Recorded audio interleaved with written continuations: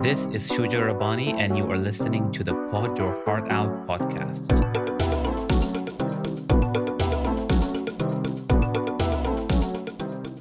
I believe that the right to work in a safe and healthy work environment is everyone's human right. A workplace where there is humanity in human resources and a place where leadership leads by example.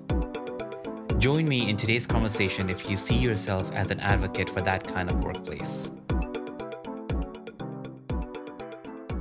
Gender pay gap. It's been an ongoing topic for many decades, and according to the most recent World Economic Forum report that was released at the end of March 2021, the gender pay gap between men and women has increased from 99 years, but it was supposed to take 99 years before the coronavirus pandemic began, to about 136 years now.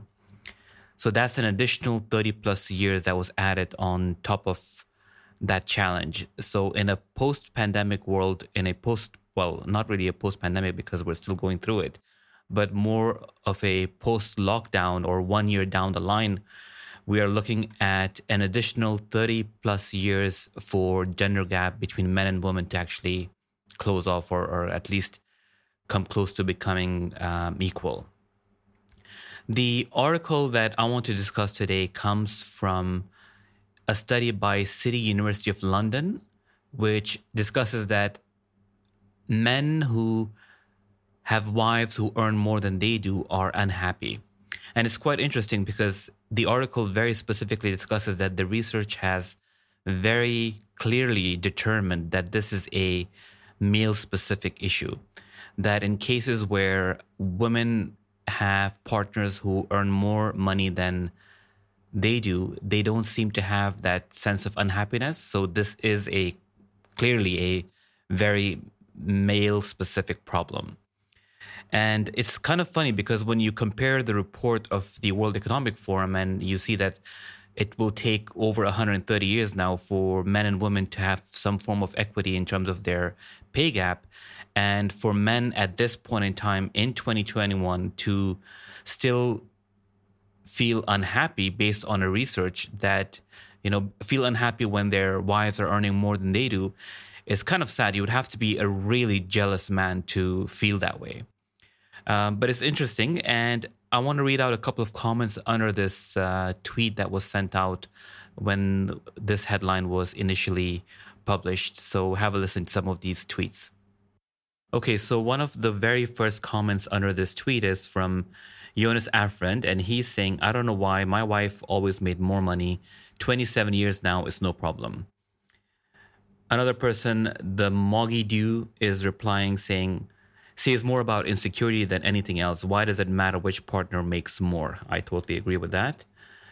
And another one says, Jack, rubbish. If mine earned more than me, I would be a stay-at-home dad. How excellent would that be? And yes, I've done it for months on end, so I know what it's like. Okay, and then there is another person, Natural Mystic. If my wife made more money than I did, I would be extremely happy stay-home dad. That's interesting. That's the second person. And then there is B21 Raider. The story, meaning the moral of the story, is the jealous husband is incompetent, irrational love.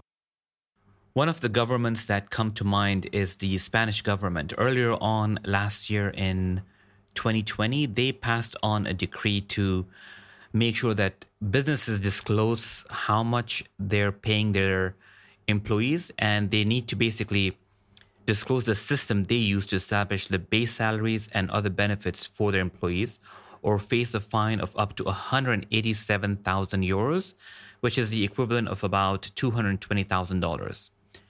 Now that's interesting because in order to actually help gender pay gap and make a push for companies to really work on it, such extreme measures will probably have to be taken in order to, really push everybody to come to the table and start having this conversation and start disclosing what people are earning, what kind of systems of pay are being used, and to really get down to the bottom of it. While this may sound like an extreme measure for some people, I think going into such extremes will have to be required in order to really push everybody to come to the table, disclose their pay information, and what kind of systems that have they designed to make payment equal for men and women. Now, the good thing is that, governments are not being, especially in this case, for example, the Spanish government is not being unreasonable. They have been given a timeline of multiple years to work on getting this pay gap closed off to the extent possible. And really, the motto or the message that the Equality Minister, Irene Montero, has said is that women must be paid the same as men for doing the same jobs. And that is absolutely correct, because when it comes to gender gap equality or pay gap equality, internal equity, this is all what it's about, that you need to make sure that people are paid equally, when it comes to genders, but it's also equally important for people to pay for the right skills internally within the organization as well. The internal pay equity is structured correctly.